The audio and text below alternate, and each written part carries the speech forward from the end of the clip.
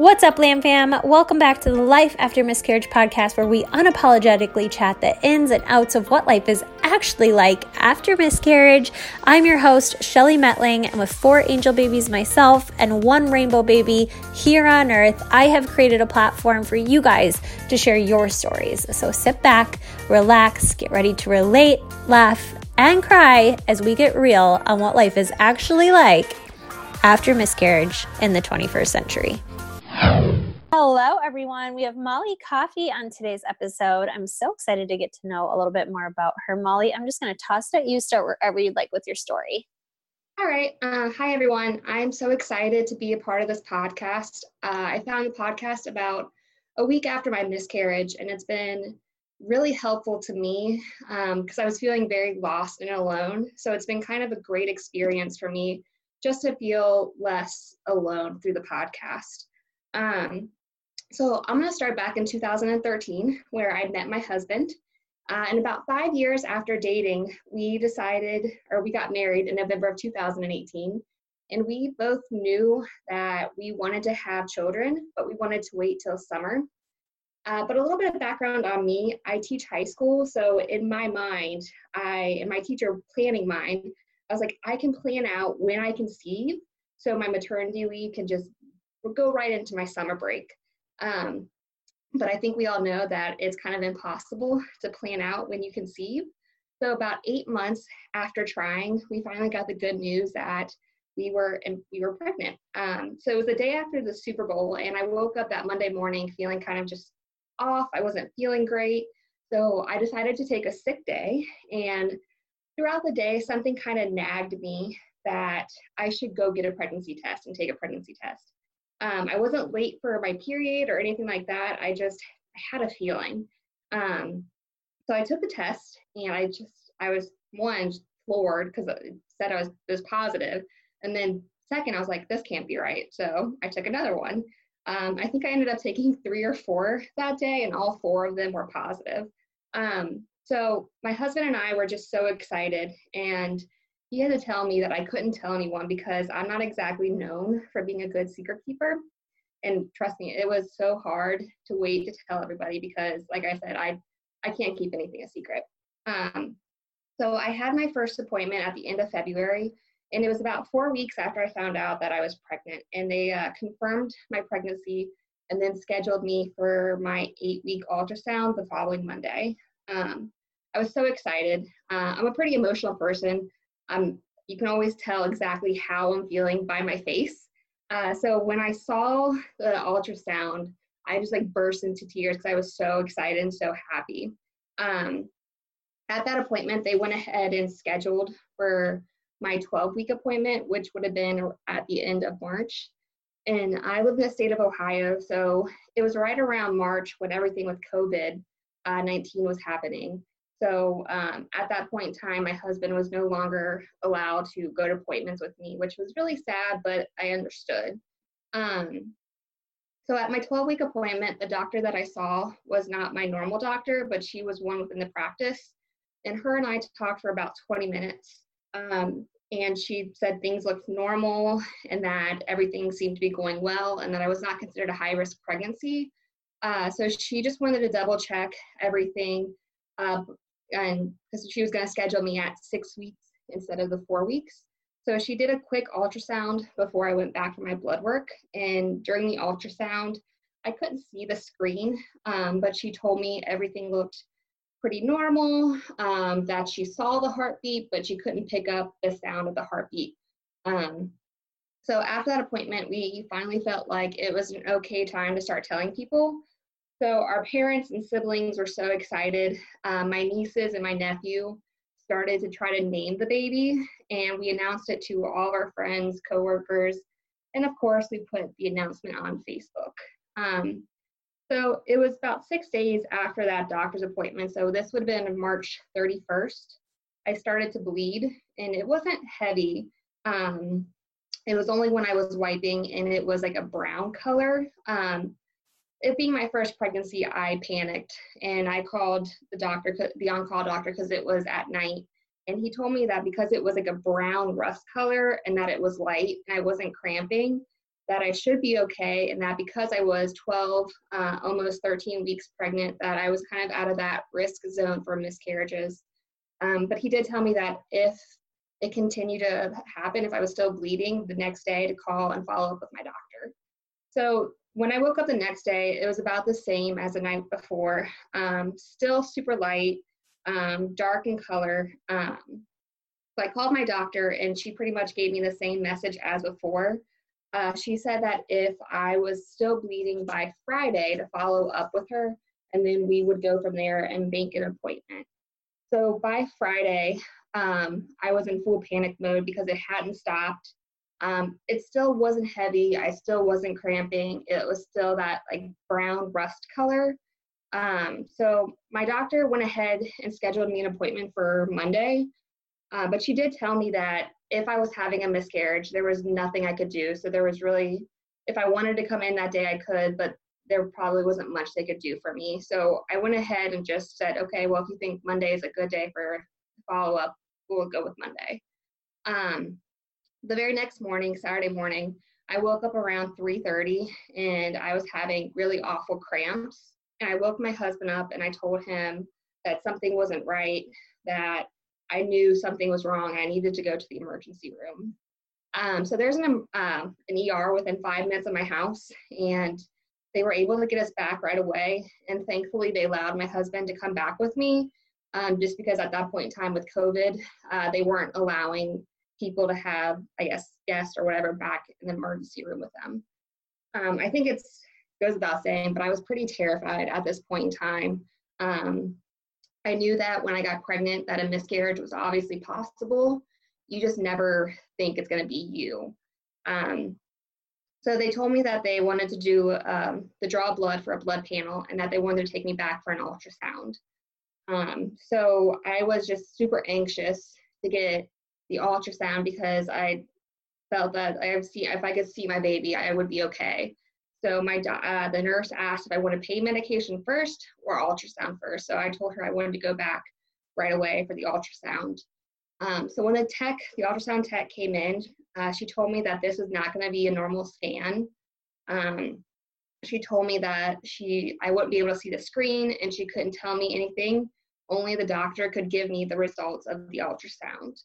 And she also kept kind of reiterating the fact that because I was 13 weeks, that she would be able to use the abdominal scan, or should be able to use the abdominal scan. When we got back to the ultrasound room, it was just me and the tech. And she started, and for about 5 minutes, she tried to find the baby using the abdominal wand. However, she had to switch to do a vaginal scan. And it was kind of at that moment that my heart sank, and I kind of had all my fears being confirmed.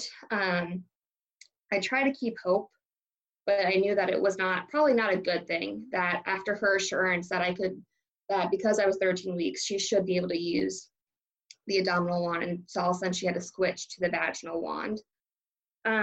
So after the ultrasound, they took me back to my room. They got the blood work. They finally gave me pain medicine, which was kind of a relief from the pain that I was feeling. But it took probably about another 45 minutes to an hour for the doctor to finally come in and give us the results of everything.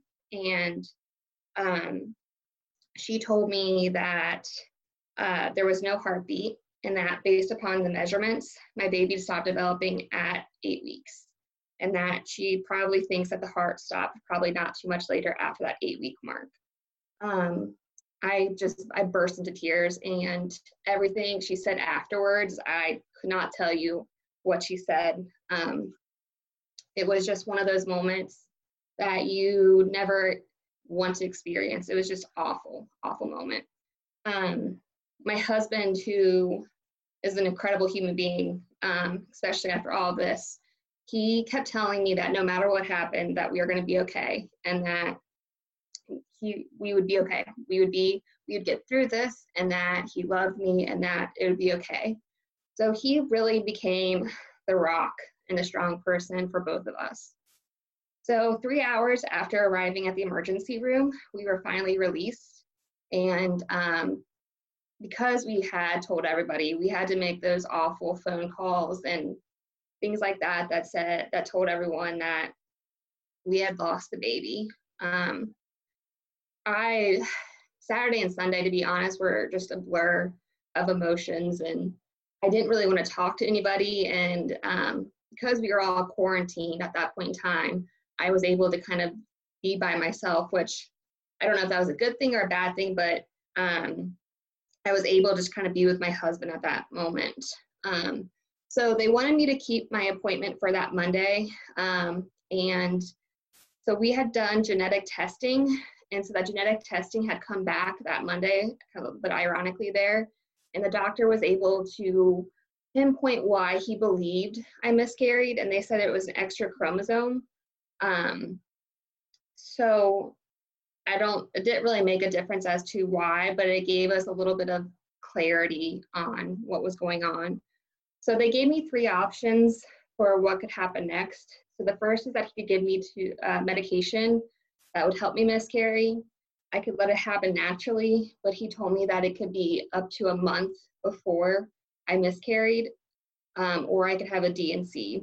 So I know myself well enough to know that I couldn't handle this at home.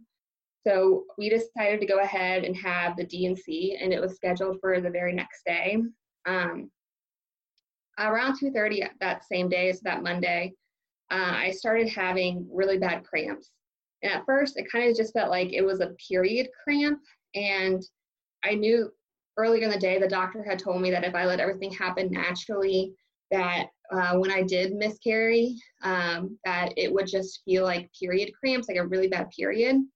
But it kept getting worse. And if this is a normal period cramps, I've never experienced that because the pain was unreal. It was just the most pain that I've ever experienced in my life. My husband was working down in the basement, so he didn't really know what was going on until he came upstairs and saw that I was in the fetal position on our couch. I was crying. I kept telling him that something isn't right, that I hurt, that I'm in pain, please. I just kept repeating myself over and over. And so he was able to get the hold of the on-call doctor, and she told him to hold off on giving me any pain medication because I was having my D&C tomorrow, and that if it got worse, to call back. So this is about an hour and a half after everything started. My husband told me later on that I was pale, I was clammy, and that from what it looked like, I kept passing out. So he knew that obviously that this was what the doctor would consider worse. So he called the doctor back, and the doctor said essentially my body was going into labor and trying to pass tissue. And I always hated when they said pass the tissue, when they really meant pass my baby. So she told him that we could go ahead and go to the hospital if we wanted, but they would be able to do just about as much as we could do at home. And that her advice was to give me the pain medication that was prescribed, and that if it did become worse, to go ahead and go to the emergency room. So that at the emergency room, we went on a Saturday, they gave me pain medicine. So I was able to take that, and the pain was finally relief. It felt like relief to me because it was unbelievable amount of pain. And so for the first time in probably 2.5 hours, I felt somewhat relief from that pain.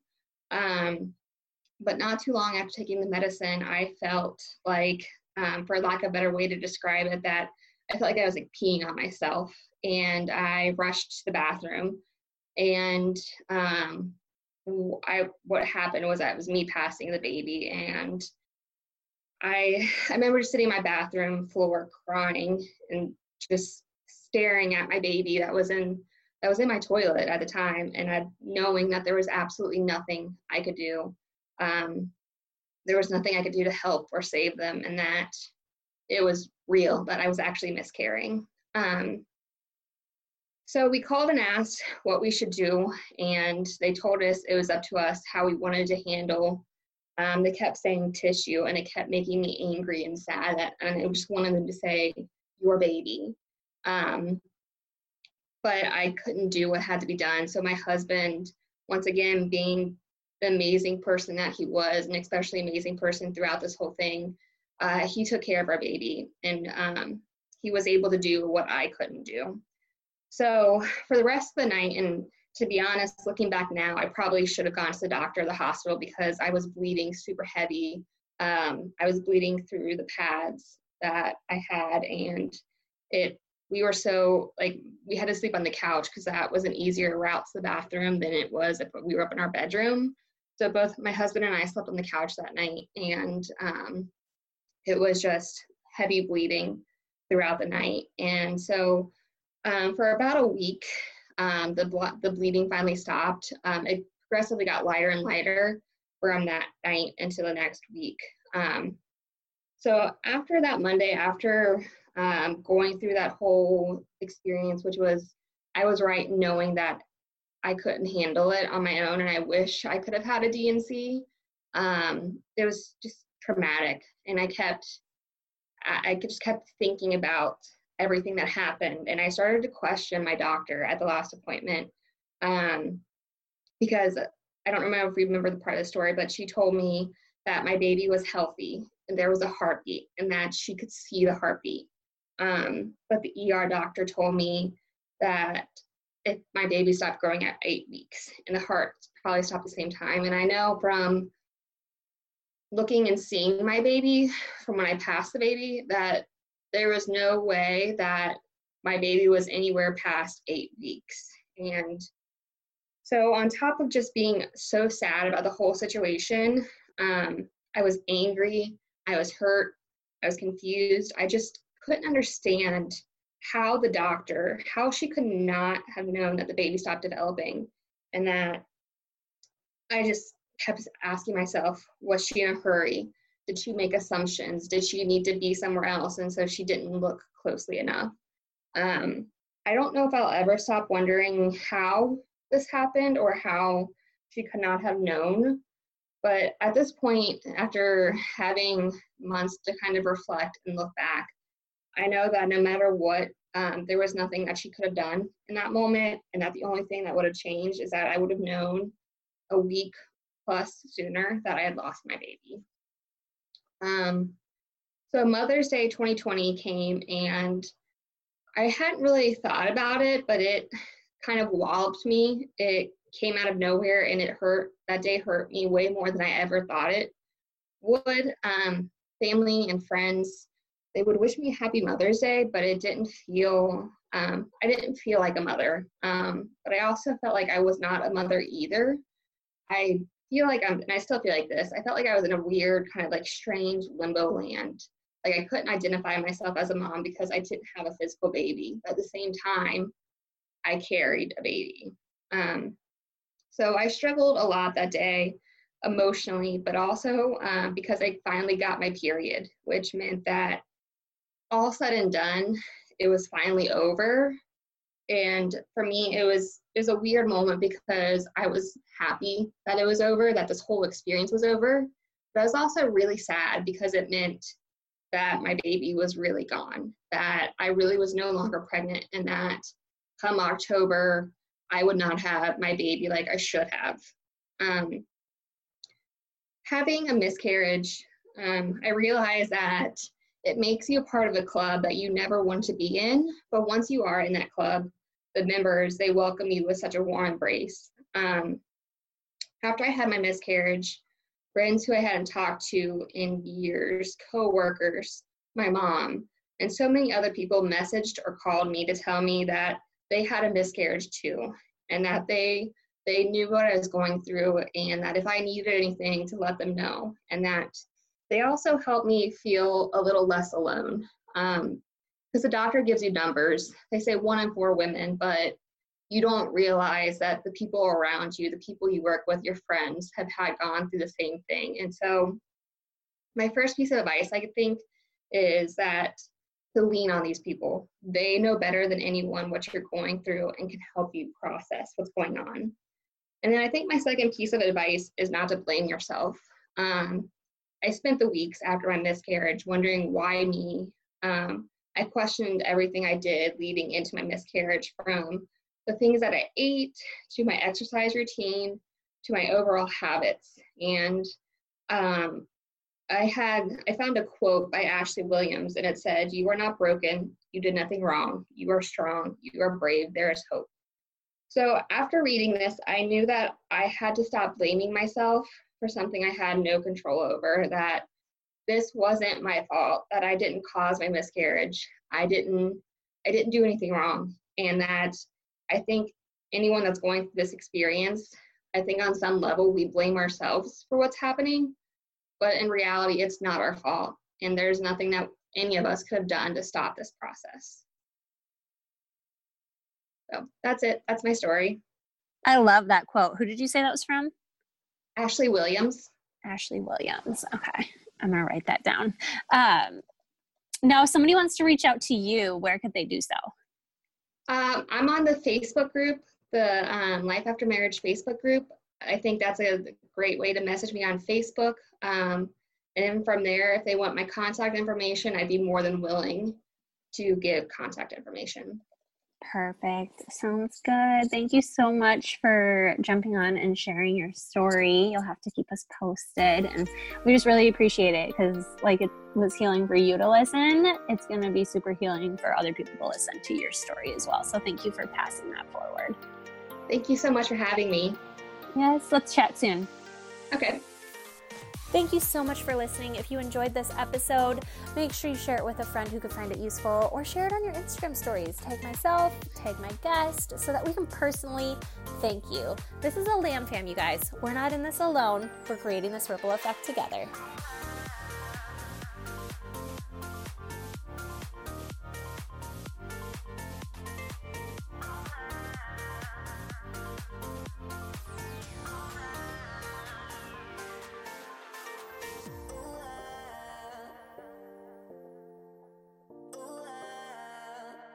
Just